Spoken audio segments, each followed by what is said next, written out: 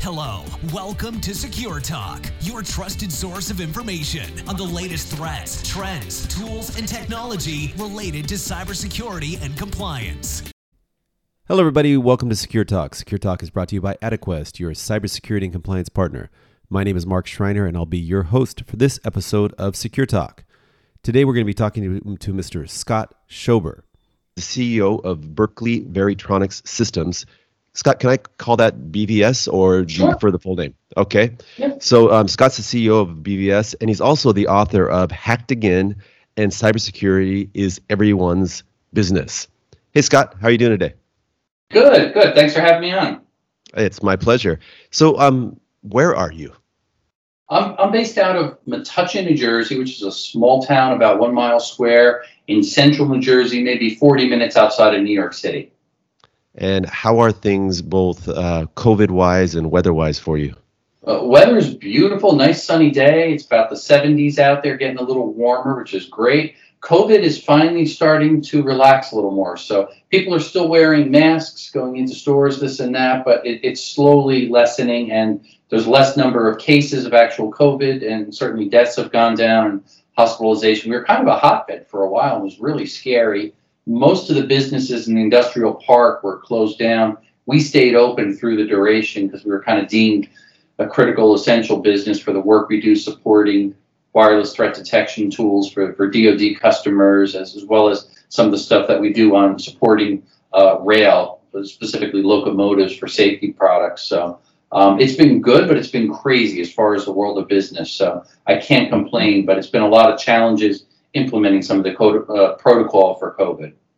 Well, it's good. It's good to hear that you kind of see the light at the end of the tunnel there. Yeah. Here, for example, they just announced that masks are only going to be required or highly recommended for another 2 weeks, and then the masks can come off. I'm curious how that'll play out because I still think some people will be more comfortable with them on. And then, of course, there was just an announcement that that Indian variant, and I know we probably shouldn't give it a national name, but that variant that was originally spotted in India is now been spotted in about 120 cases here. So who knows how it's going to play out? But you bring up an interesting point. I mean, your company, BVS, was deemed an essential or critical business, and you continue to work from the office, it sounds like, during the pandemic. A lot of companies couldn't, and people started to work remotely. I mean, it's just not just in the U.S., but globally. And that kind of fueled another whole set of problems related to cybersecurity. I mean, were you seeing anything like that? We didn't experience any specific things, but again, being a cybersecurity company, we were somewhat prepared already. We were challenged more with just the physical logistics of adjusting your business for proper distance between employee work areas. So we had, fortunately, a lot of space. I had to spread everybody out, so no multiple people are in the same office. Even production areas, people are separated. I bought some automated temperature testing, so everybody comes in the building, temperature is clearly checked, and it talks to you and reports it, and it clears you or sends you home. Fortunately, not one person in our company, nor their families, got COVID, which was great. Whereas adjacent companies in the area, they did, and in some cases, they had about 70% of their company was down with COVID, and at one point, they had 1 or 2 employees in. For these are companies that have hundreds of employees. So it was devastating for many businesses just in our local area here. We were very fortunate. And I think in part it's because we met immediately on it. We took precautions, not just cybersecurity, but even more specifically the physical things that we had to do and work together as a team, as a company, communicated that throughout the whole process. And I think the employees really, they rose to the occasion. I think that's important within any business, that you communicate the messages effectively, continually through the process as you work through that. And if everybody's a team player, it's going to work out. But you have to be willing to adjust the plan. As a business owner, I have to be as flexible as possible, especially because we have people that are working. It's a lot of hands-on in building test tools that we make. Sure. Well, what about all the companies that have to switch to this remote work model? What kind of, threats did that expose in the context of cybersecurity? Yeah, in that particular case, it opened up Pandora's box. And what do I mean? People, unfortunately, when they're working from their home office, they're not set up. And it goes back to the basics. Humans are the weakest link always in the world of cybersecurity, in my opinion. Weak passwords. They're trying to remotely access their company's network. Many people, again and again, I remind them they should use multi-factor authentication, but often they say, what? It takes too long. It's not convenient. So right. They're making a conscious trade between weaker security if they're going with that convenience. So you got to balance that out. Take a little bit more time. Use multi-factor authentication. Use a long, strong password. Make sure it's unique for the login. You don't write it down. Store that password in a good password manager, password vault. There's tons of them out there. They're really good. And what does it do? It disciplines you to store them properly, securely, and it creates for you many times an automated strong password that you and I would probably not do because we say, oh, how am I going to remember this thing otherwise? Use a manager. Let me ask you this, because this happens all the time. I'll open up a new account someplace and I create my username and password, and then I will get, Chrome asking me, hey, do you want me to save this password? I will get my password keeper asking me, do you want me to save this password? What are the best practices around that? What I personally do is I use a hybrid system. I've got hundreds of passwords. It's a nightmare, and many business owners probably have the same problem. I do a combination. For my very secure passwords, the most secure, where I'm logging into government websites when it's financial related, I'm actually using an old school black book. I'm writing them down. Many people in the cybersecurity profession scoff at me and laugh. And here's my reasoning behind it. These I keep near and dear to me. I control them. I make them super strong and unique. And I keep them layers of security. Layers of security keep us safe. So it's a black book. It's in a locked safe, locked in my office, locked in the building with alarms and cameras. So layers of security are going to prevent the bad guy, hopefully, from getting through those layers and getting into my passwords. Is it good to use Keychain on some of the browsers? Yes, if it's not as secure. If it's more of your basic login type of stuff, your social media accounts or things like that. I don't do it with financial myself personally. And also I use a hybrid. I'm also using a third method, which is actually a password manager. I like Dashlane. It's nice, it's convenient, it's affordable, it's secure. I have not heard of them being compromised yet. I can't say the same of all the other password manager companies whom I won't name. So I think it's important for each person to look at what level of security they need and assign that level of security and risk and balance it out by the way you handle and manage your passwords. Hey, I agree with everything that you're saying there. I just do have one question. Sure. If in the case of the black book scenario, if you don't have access to it, let's say you're on a business trip, you're working remotely, which most of the world is right now, and you don't have access to that safe for whatever reason, what do you do? You're either in trouble. Right. Like if I go international and I know I need to access certain things for banking, for stocks, for critical login, for payments, I will bring my black book with me. And again, I keep it in a locked bag, and I actually have a combination lock on the side of my little briefcase there, so nobody can get in except me. It sounds pathetic. The only thing I can say, for me, it works, and I haven't had it compromised since I've implemented the system. Whereas go back to when I was first compromised and hacked in the company, I was too writing things down, sticky notes, and hiding in the drawers and doing what the average business owner did. And guess what? My company was hacked. Credit card, debit card, Twitter account, repeated DDoS attacks to our website. We had no online commerce. Finally, we had $65,000 stolen out of our checking account, federal investigation. My life was turned upside down overnight because some of the safeguards that myself and my company did not employ. So to me, I had to do a 180 spin around and analyze all of these little weak spots. And I did have somebody come in and do a vulnerability assessment. Somebody else came in and did a penetration test. So they can help identify. And I encourage companies, small business owners, you can do that affordably. A few $1,000s, hire a third party, come in, and you don't want to hear it, but they're going to tell you, hey, here's all the points of weakness in your company that I could hack into. And what does it do? It allows you now to go in and patch those and really reinforce your entire cybersecurity posture so it's difficult for a hacker to get in. What do? they're just going to move on to the next company. They're looking for the easy, low-hung fruit, easy targets that they could exploit, steal information, money, private information, and move on to the next target, sell it on the dark web. Absolutely. Unfortunately, for many small business owners and large business owners or executives of large firms, ignorance is bliss. And they're like, well, this is just a cost, and what's my ROI on that cost? And there's a whole discussion about there actually is an ROI on that if you use the right heuristics to analyze it. But it's kind of like people just don't want to know what's down that black hole. But let me step back a second. We start talking about how remote work and work from home has created different vectors of threats for organizations, and that the individuals who are working from home need to take responsibility with some of these best practices, which leads into the question, a lot of people are under the impression, well, cybersecurity, that's the responsibility of some super tech guy back in the server room or something, right? I don't have any responsibility for cybersecurity. I'm just, I'm an accountant, I'm a marketing, I'm a sales guy. I'm working from home. What's my role? But, you make the point that cybersecurity is everybody's business. Can you talk a little bit about that? Yeah, absolutely. And to what I was saying before, again, as a business owner in the security business, particularly cybersecurity, and again, we develop wireless threat detection. So we're dealing with the government, Fortune 500 companies all the time. It's important for us to take these steps internally and really, I think, understand it.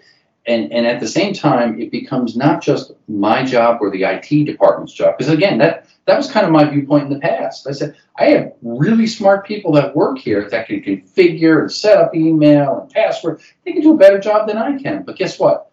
If it becomes my business and it becomes their individual business, everyone from the CEO to the janitor needs to be on board with this. When you take that position within an organization, guess what? You will be so much safer than when you just push it off to the IT department. And I really address a lot of that, how you kind of take on that ownership in cybersecurity is everybody's business, to the point where you start to understand where the vulnerabilities are, what best practices you as an individual in an organization can implement so you could start contributing to the company's overall cybersecurity stance and really strengthen that. And it's everything from just common sense things, not creating long, strong passwords, not sharing it, talking about social media, not being too social on social media, obviously multi-factor authentication, how important it is. The list goes on and on and on for simple things that you can do in your organization. And even to your point, we talked before about remote office, it applies here in the office, at your business, as well as remote, something as simple as Wi-Fi. That's one of the most common conduits that hackers will use to get into your company. If they're trying to breach into a small business, where do they start? It's actually in the parking lot. They pull up in your parking lot and they're going to use social engineering techniques. They're going to call the receptionist and say, hey, how you doing there, Jeannie? I have a really important thing, and say it's a law firm. I want to get this contract over to Mr. Smith. It's a multi-million-dollar deal. I don't want to disrupt him. I know he's busy. I just need the password to get into the Wi-Fi so I can send that important email. And if they talk fast and convincing enough with the right acronyms and buzzwords, she goes, oh, geez, I don't want my boss to be upset. What's the password? Oh, it's password 123 to get into our Wi-Fi. Again, it's irrelevant what they shared with her, but she's not thinking about it. They're socially engineering their way around. Once they got that, now they place malware on the network. They work laterally and start gaining information, collecting information, so they can ultimately breach the company, steal personal information or whatever else their goal is there. But you can see how it all starts really by that wireless conduit as something as simple as pulling inside of somebody's parking lot. The same is true for our home office, because you're talking about remote. And I talk about this extensively in Cybersecurity is Everybody's Business. We need to think the same way. So is our home Wi-Fi router secure, or is it set to the admin default password 123? I gotta think that for most people, that's what it's set at. Well, maybe not most people, but for a lot of people, Yeah. It is. I can tell you this: every time I travel, and I can go to a friend's house, a business meeting, if I'm presenting at a convention, doesn't matter. I always do a scan on my computer, and I try to see if there's any open Wi-Fi connections, be it free at the hotel, a person that doesn't have it secure, an access point that's open. I always find at least one, usually more than one. And I laugh every time. And I said, so if that's representative over the past 5 years I've been doing this now, and I always find one open, that's all you're looking for, is that one guy that didn't take the time to get away from those defaults. And then on top of that, what do we want to do? We want to set up some level of encryption, WPA2, WPA3 encryption, that's standard. If it's our home network, what do we want to do? Set up a guest account. So you never give out your master password to have access to your Wi-Fi system. Why? Because once it's on someone's device, it's saved. Next time they go by your house, what happens? Your Wi-Fi device, your mobile phone, your smartphone is going to automatically beacon and associate to that access point. Now they have inside access to your computer, which is no big deal if you're friends. However, what does that also mean? As a conduit, you're remotely connecting into your company's network. And we see what happens if malware gets on their smartphone, to your home Wi-Fi, to your company's network. And that's very typical how that happens. If you follow the path of how malware gets into some of these larger systems, we quickly back up and say, oh, weak password, somebody shared a password, open Wi-Fi, didn't have multi-factor authentication on. So we could kind of see the path, and you could trace it back. Almost every major breach had to do with some type of weak password or third-party access. And you look at Target, look at JP Morgan, look at Colonial Pipeline. The list goes on and on and on. That's interesting. What about your thoughts in terms of best practices of using public Wi-Fi? So I'm traveling, I'm going to pop into Starbucks, or I'm at the local shopping mall, and hey, they've got Wi-Fi. Yay! What should I be looking out for? Never use it. Right? I don't know why. I demonstrated actually at a trade show. We took it to the next step even. What I did was I took a drone and we hooked up a bridge access point. And what we did was really we set up what's called a man-in-the-middle attack. And it was a particular hotel. I won't name the hotel. And we flew this drone up above the audience. And people on their phone throughout my presentation were associating to the drone, thinking it was the hotel's free public Wi-Fi hotspot. They're taking pictures of the drone, the presentation, trying to email it to a friend. And at the end, I broke the news to them and said, guys, guess what? This was a setup, basically. We performed a man-in-the-middle attack, and we got over 6 people in this large audience that actually associated to it. It's innocent, but you see the danger there. People are so quick to click on free. So maybe the other side of the coin is, well, what should you do about it? Either use your cellular data. What I do is I use my phone as a hotspot and I host it to my laptop. And again, create a long, strong password that I know, only I know, that allows me to access and make that connection there. So I can turn my phone on, sync it up to my laptop, and have secure communications. Again, it comes at a cost. I'd rather trade, $20 in cellular data usage with my hotspot than risk getting hacked on a free Wi-Fi hotspot and compromising my information. Common sense. Absolutely. Well, you actually were hacked. I think it was in 2014. You and your business got hacked, and you actually wrote a book about it. Why don't you tell us what happened and what were the lessons learned there?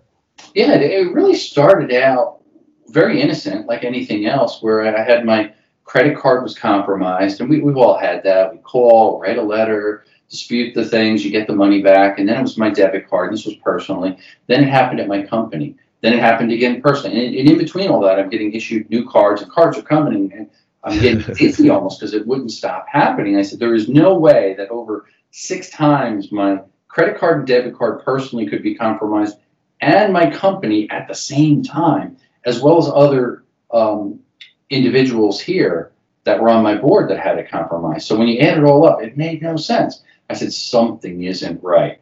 But then on top of that, my Twitter account was hacked, and they were posting crazy messages and other things. Our online commerce site, which is very important for a small business because we're selling our wireless security tools, we couldn't sell because we're getting hit by all these DDoS attacks, distributed denial of service attacks, where they flood your website with junk traffic. Now nobody could buy or sell. I'm getting calls on the phone. Hey, your website's not working. I can't place this order. We're going, oh, no. All these things were happening, and a whole bunch of other small stuff in between. And that's when one Monday morning I came in, I log onto the bank account, and poof, I see $65,000 taken out of the account. I said, oh my goodness, this is crazy. In the process of it, I was able to get through the bank and law enforcement's help some of the names of the individuals where that money went to. I did get the money all back for everything, which was good. Took a lot of work, federal investigation, paperwork, phone calls, letters, nightmare. But in the process, I took some of the names of the people targeting my Twitter, targeting our website, the names of the accounts associated to the wire transfer. Most of them were aliases or fake names. Some of the stuff was real. And I was able to hunt them down with some help through another company that I work with based out of Israel that did a dark web search. And they were able to actually identify them and confirm back then, yes, these are notorious hackers. So it at least helped me kind of validate in my mind, did they get arrested or prosecuted? No, they all got away. They stole a lot of money, all the credit card and debit card money. They got it. They sold it on the dark web. The bank made me whole, fortunately. So I got that money back. And through the federal investigation, got the money that was stolen, $65,000, back to our checking account, restored. And then again, since then, I had to put layers of security into our account with the bank so it doesn't happen again. And simple things like wire transfer money, that happens all the time. And you can do that from your smartphone, from your computer. I have that disabled. So now there's no way any wire transfers can go out of any of our accounts without me being there in person, showing them 2 forms of ID. Again, not real convenient, but very secure. Haven't had a problem in years now. So much more convenience than going through the whole ordeal that you went through, right? Exactly. Were you able to get an understanding of what was the original vector for the compromise? Yes and no. Okay. There was some resolution to it. Some of it I can talk about. Some I'm not supposed to.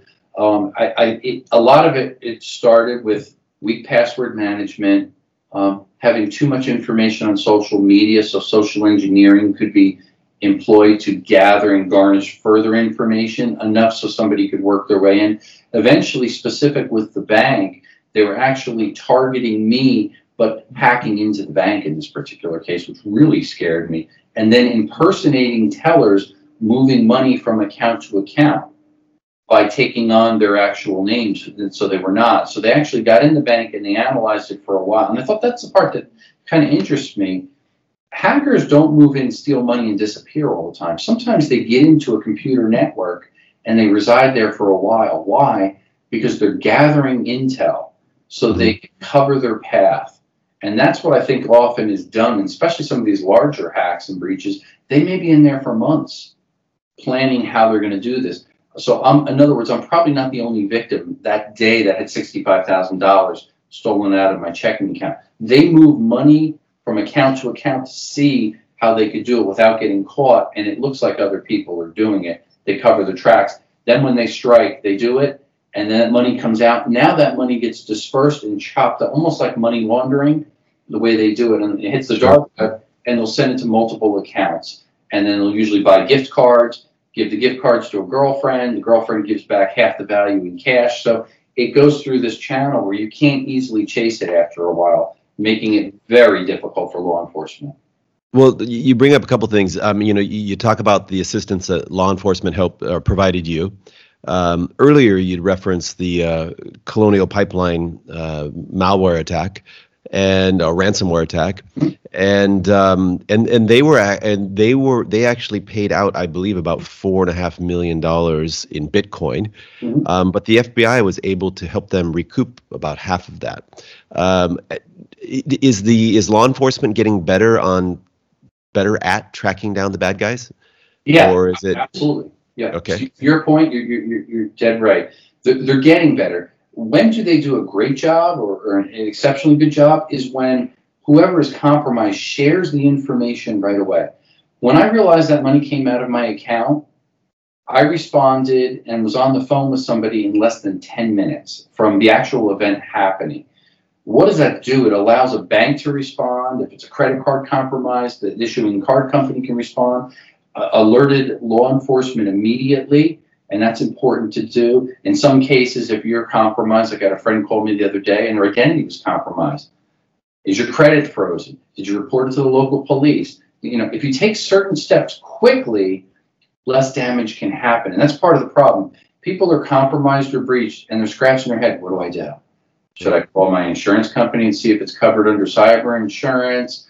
Maybe we should, unplug the computer. If you wait and lose time, that's valuable time that can actually be used, especially by law enforcement, to track and follow and get your money back quicker.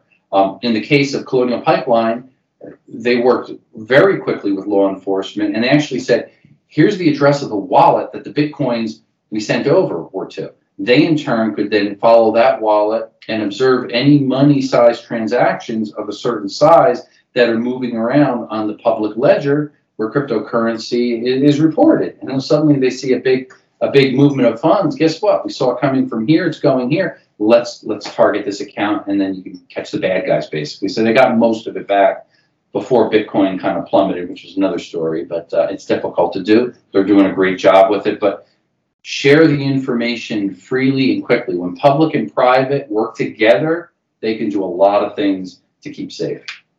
Yeah. So one of the things that we advise companies on is that they should have a incident response plan in place, because just like what you talked about, when you get breached or you suspect that you might be breached, whatever, you don't want to have to sit around okay, now what's next? What do we do? And gather everybody up in a room and or virtually or not. But it's by that point, it's just kind of too late. You need to have something, that you can just pull off the shelf virtually and just say, here's step 1, 2, 3, here's the responsibilities, etc. What kind of advice do you give companies? And I mean, do you advise the same for individuals? Or I mean, what would you say? I think these days everybody has to have a plan. It could be within a family. I have a plan. We have a to-go kit in my garage, sealed in a watertight Pelican case. As crazy as that sounds, if things get really bad, a storm, an earthquake, a major tragedy, power out, phone grids out, whatever, we all know what the code word is and where we're going to meet and who's going to take the kit and how we could survive. The same thing needs to be done at the next level, a small business or even a large business. Do you have a plan, to your point? And if you don't, get a plan in action. If you don't have the wherewithal to get a plan in action, hire a third party that can come in. And I usually encourage everybody to say, what you need to do is really look at what are your valuables, what's your crown jewels, what's your IP, what information is valuable in your organization that you're trying to protect. Is that information regularly backed up, disconnected from your network, stored off-site? Fire, hurricane, flood, hacking event, doesn't matter. You have something to go to then. So if you're a victim of ransomware tomorrow, you can just ignore it. Why? Because you wipe the system, reinstall your backup, and you're back in business, even though painful and dramatic as it may be. It's a lot better than paying millions of dollars to somebody that you don't know if they'll ever actually hand you your encryption key. So having a plan ahead of time, anticipating something, you'll probably find most of the time you'll never use that plan, and that's good. But you're better prepared if and when the inevitable happens and you are breached or something major happens to you. You also, in the process of developing a plan, you learn how to thin things out and get rid of things. Like we're doing some stuff here now, and the process identified all these records are old enough and they have secure information, they're locked up, but they're time to go through the shredder. So it forces you to purge and clean, and in the process, what do? You reorganize. So you're a little bit more nimble as a company, and you can respond post-breach if you are a victim of it. And I think that's really important, especially as employees are hired, employees retire or leave. Things change. It's a very dynamic environment. You have to make sure everybody's on board and follows through on the plan, and at the same time understands what the risks are. Those risks aren't just tied to the company. That's tied to you as an employee, which affects you and your family and your livelihood. So you got to look at it as a team effort, and you're part of a bigger picture or something. And that way, when people buy into that, especially the employees, they're going to work hard to keep everything safe. Excellent. So what I've heard you say today is that, some simple best practices that include multi-factor or two-factor authentication, backups, being aware of social engineering, and what information you share via social channels, beware of public Wi-Fi, use your cell hotspot, and then have a plan. I mean, the plan can be a bit proactive.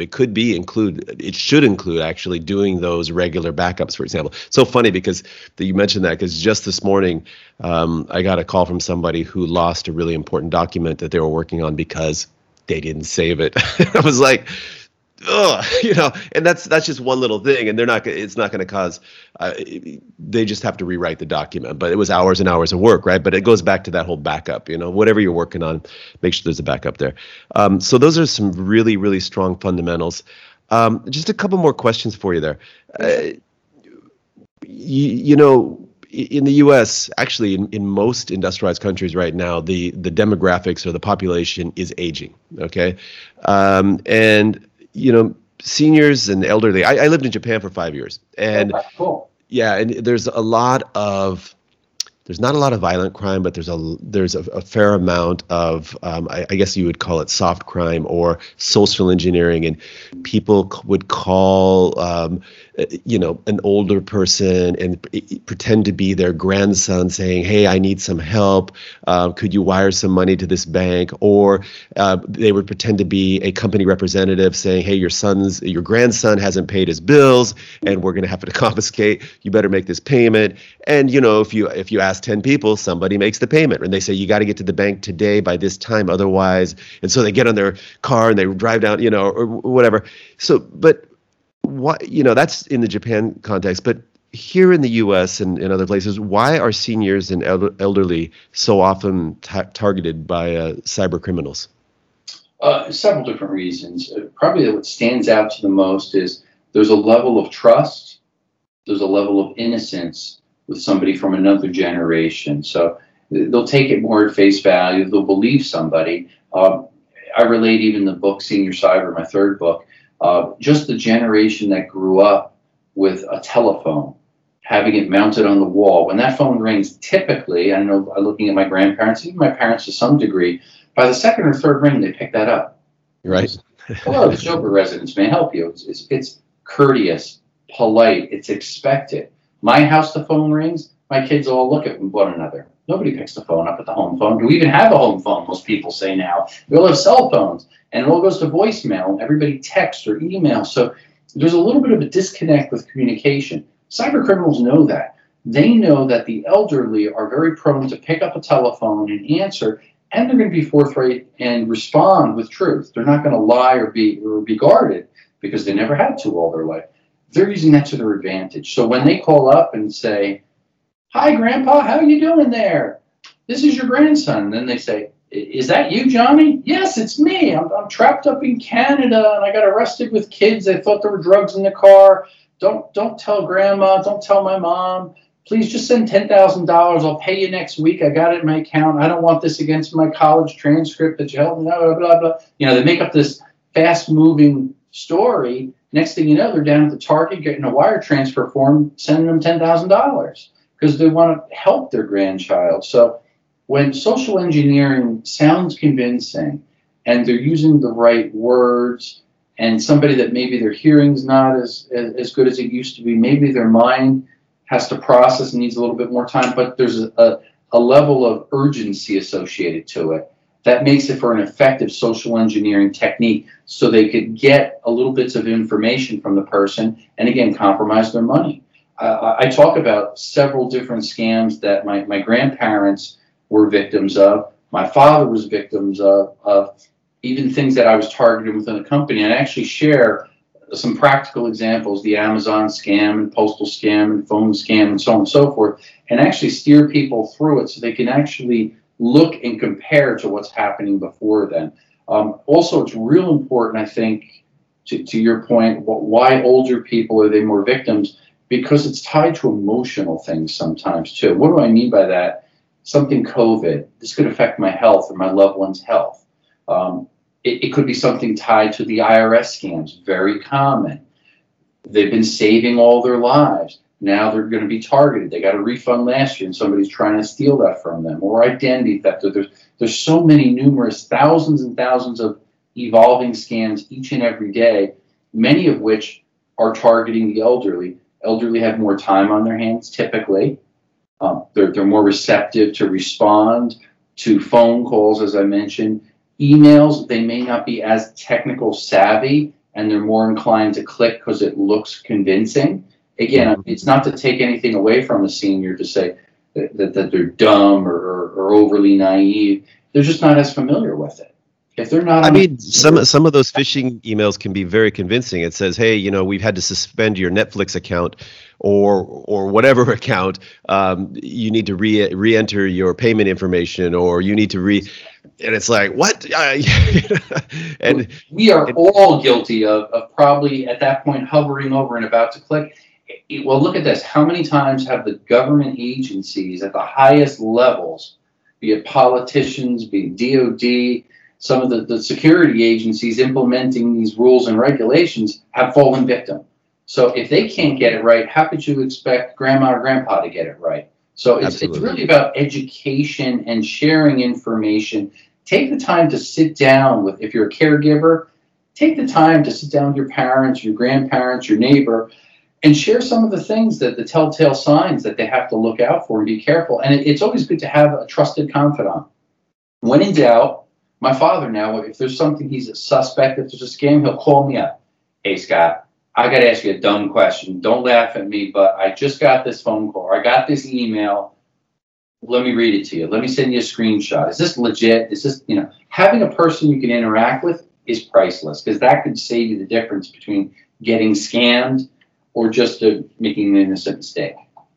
Absolutely. And you brought up a good point too about the attackers try to create this sense of urgency. And whether you're young or old, if you get a message where they're asking you to do something that's kind of anomalous, like, hey, I need you to run down to the store and buy some gift cards. Just take a second and breathe. Just, don't, because I've seen one. We had somebody in our company, it was an intern. They got an email from the CEO, but it was the CEO's name at a slightly varied, domain. And it said, hey, Mr. X, I have an urgent job for you. Could you, for the company get together, I need you to go down and get some gift cards down at Target. And the intern forwarded the email to me. It said, like, should I do this? And I was like, not unless you want to lose the money, because but it was really good that they took the time to ask, right? Exactly. And what they're counting on is that, oh my God, I'm an intern, or I'm new to the company, and the CEO is asking me to do something. I better do it. And there's all kinds of different variations, permutations of that. So take the urgency out of it. Just take a breath, Yeah, that is really fundamental. I was helping one news agency. They were doing a special investigative report recently, to your point about the gift cards. And there was a couple, and the gentleman in particular, he went out and bought about $120,000 worth of gift cards. Wow. And the cyber criminals really put forth an elaborate social engineering scam. And what they said was, they needed him to buy gift cards at different locations that he'd be reimbursed with a profit, and it was all used to catch cyber criminals that are doing stealing of gift cards. So now think about it. He says, wow, I'm helping being part of a criminal investigation and working with law enforcement, and they're going to do a special show on this, and I'm going to get my face on TV, and I'm retired. This is a chance for me to get back at the bad guys. And he felt really good about it. So he took his life savings, and he spent, over the period of a number of weeks, spent over $120,000 buying these gift cards. And then he would read them off on the phone to the cyber criminals, unbeknownst to him at the other end. And they took off with all his money. And the question I had was, how could all of these different places that sell gift cards be selling thousands of dollars of gift cards to one individual? Wouldn't at some point somebody say, hey, are you sure this is okay, sir? You're a little older, it looks like a scam or something. Let me help you here. But it happens every day, unfortunately. That's so sad. Hey, I've got one more question for you, and because I do a lot of road trips, and sometimes when I'm filling up my gas tank, trying to decide credit, debit. What's the right answer there? What do you do? What are the best practices? Unfortunately, it's not one you like to hear. Cash is king. Okay. Unfortunately, Bluetooth skimmers especially are so easy to place inside of gas pumps throughout the United States. There was finally legislation last October that is telling the petroleum industry and gas stations specifically they got to start upgrading to chip and pin. Unfortunately, the majority of gas pumps throughout the United States, when a card is inserted, the mag stripe, which is on the bottom of all our cards, that's where a second read head is, and it's reading that CVV data. And that goes into a separate buffer connected to a Bluetooth module, and that's transmitted usually once a day. The cyber criminal will pull up, download the hundreds of credit cards or debit cards that are stolen from that particular pump. How do they get in there, you wonder? There's 6 generic keys to open up any gas pump. And that's National Weights and Measures gets in there, the station owner, anybody doing maintenance, loading the paper, so on and so forth. That's where they plug in. The top of the point of sale, there's a simple Molex connector. You plug in the Bluetooth skimmer that you buy in the dark web for a couple $100 to a couple $1,000, depending upon the model. And that simple generic key opens it, plug in, close it, 15 seconds, you're in business. That's it. That's all it takes. So they come in the hours late at night, typically, make a distraction, open the pump, plug the Bluetooth skimmer and close it.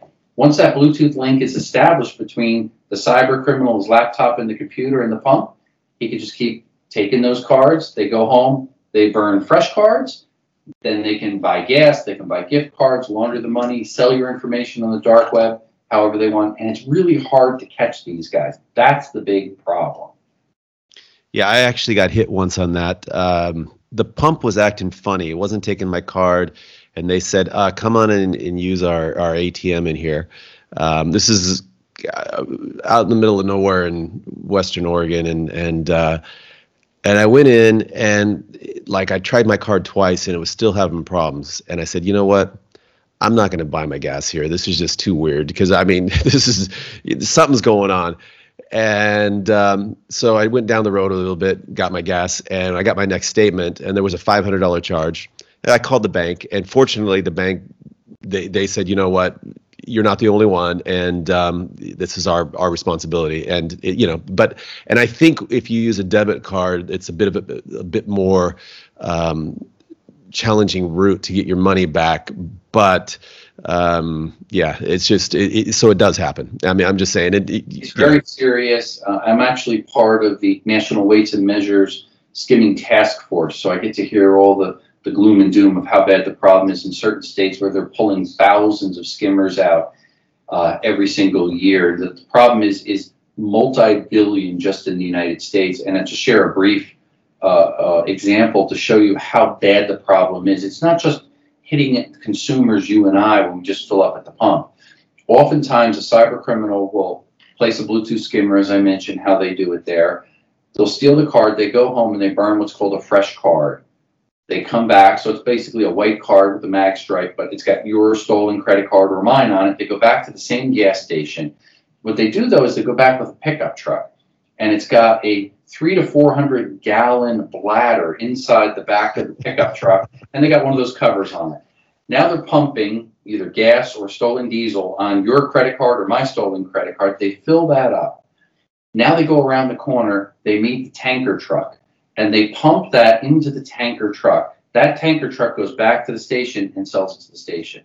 So you start to see this circular pattern, and this is highly organized, most of it Russian cyber criminal gangs that have come to this country, and they're targeting hundreds, if not thousands, of gas stations where they're going through the scheme. And who pays on the backs of the consumers? And which is why 3 to 4% of interest rates that are paid on the average card where somebody holds a balance, that just goes to cover the cyber security scams that are going on. That's how sad it is. So the American people are paying for it. It's sad, but it also makes you wonder. I mean, these people that can be so innovative, why can't they put those innovative powers to good, man? I mean, a lot of problems. Yeah. Right. Exactly. Right. Hey, I said last question, but this conversation about ATMs and debit cards and cash brought up another question. What are your thoughts on things like Apple Pay and other phone-based Yeah, I'm a big believer in digital wallets. Okay. Google Wallet, really good. Apple Pay, I personally use. And probably more important, the question is why? The difference when I go to a ATM, a gas pump, or even point of sale retail terminal anywhere, and I take my credit card that's got the mag stripe, even if it's chip and pin, once that mag stripe passes a read head, there's a chance a skimmer could be in there that you'll never visually see. So there's huge risk there. Skimmers are everywhere. I can get them. Anybody can get them. You can be an idiot and put it into a point of sale terminal, an ATM, or a gas pump. There's how-to videos, so on and so forth. The difference is when I use Apple Pay, for example, what am I using? I'm using near-field communication. I'm bringing my device that I authenticate because I enter a code or facial recognition. I'm holding it, and I have the passcode, so I bring it near.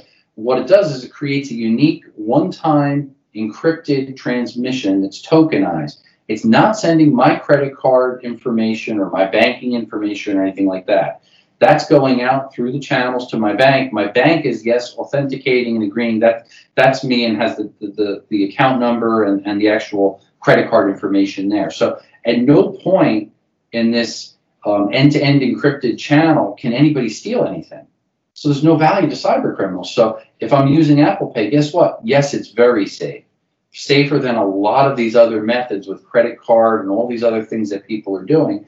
The problem is the convenience side, as we mentioned earlier, it's not accepted everywhere. Imagine if Apple Pay or Google Wallet was accepted at every gas pump. Guess what?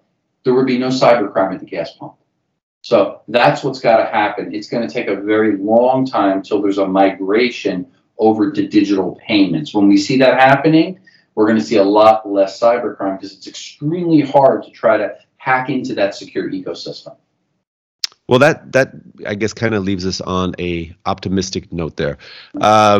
Scott, I am kind of remiss here. I didn't ask you to tell us a little bit about BVS, and maybe we could wrap up with that. Tell us a little bit about the services that you provide. Yeah, absolutely. Our company, we're really an R&D think tank, but we're also a product company. We make is what I coin wireless threat detection tools, and these cover a pretty broad span, but mostly to stop wireless threats. But we also develop tools, to our point, that you actually can insert and check to see if there's a second read head in an ATM or a gas pump. So we can actually determine if there's a skimmer in there before you put your credit card in there. We call it Skim Scan. So it's a little simple tool for a couple $100. You put it in, it gives you green light, red light, you know if you're safe or not. So what we try to do is analyze complex problems that cyber criminals are really good at, and then find solutions that can provide easy implementation so you or I, a small business owner or government agency, can actually utilize to thwart their attacks. So we try to bridge that gap. And a huge part of it is really constantly staying ahead of the curve, thinking like a hacker, thinking like a cyber criminal, and understanding what methods they're using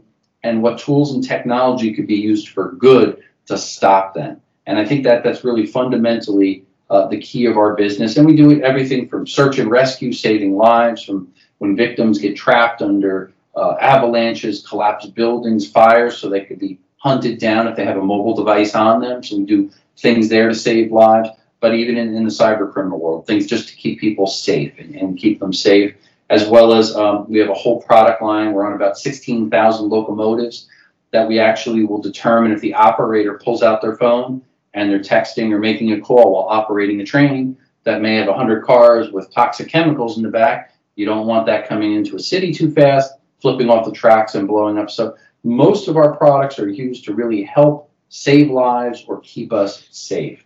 And that's using technology, at least we feel, effectively to make a difference.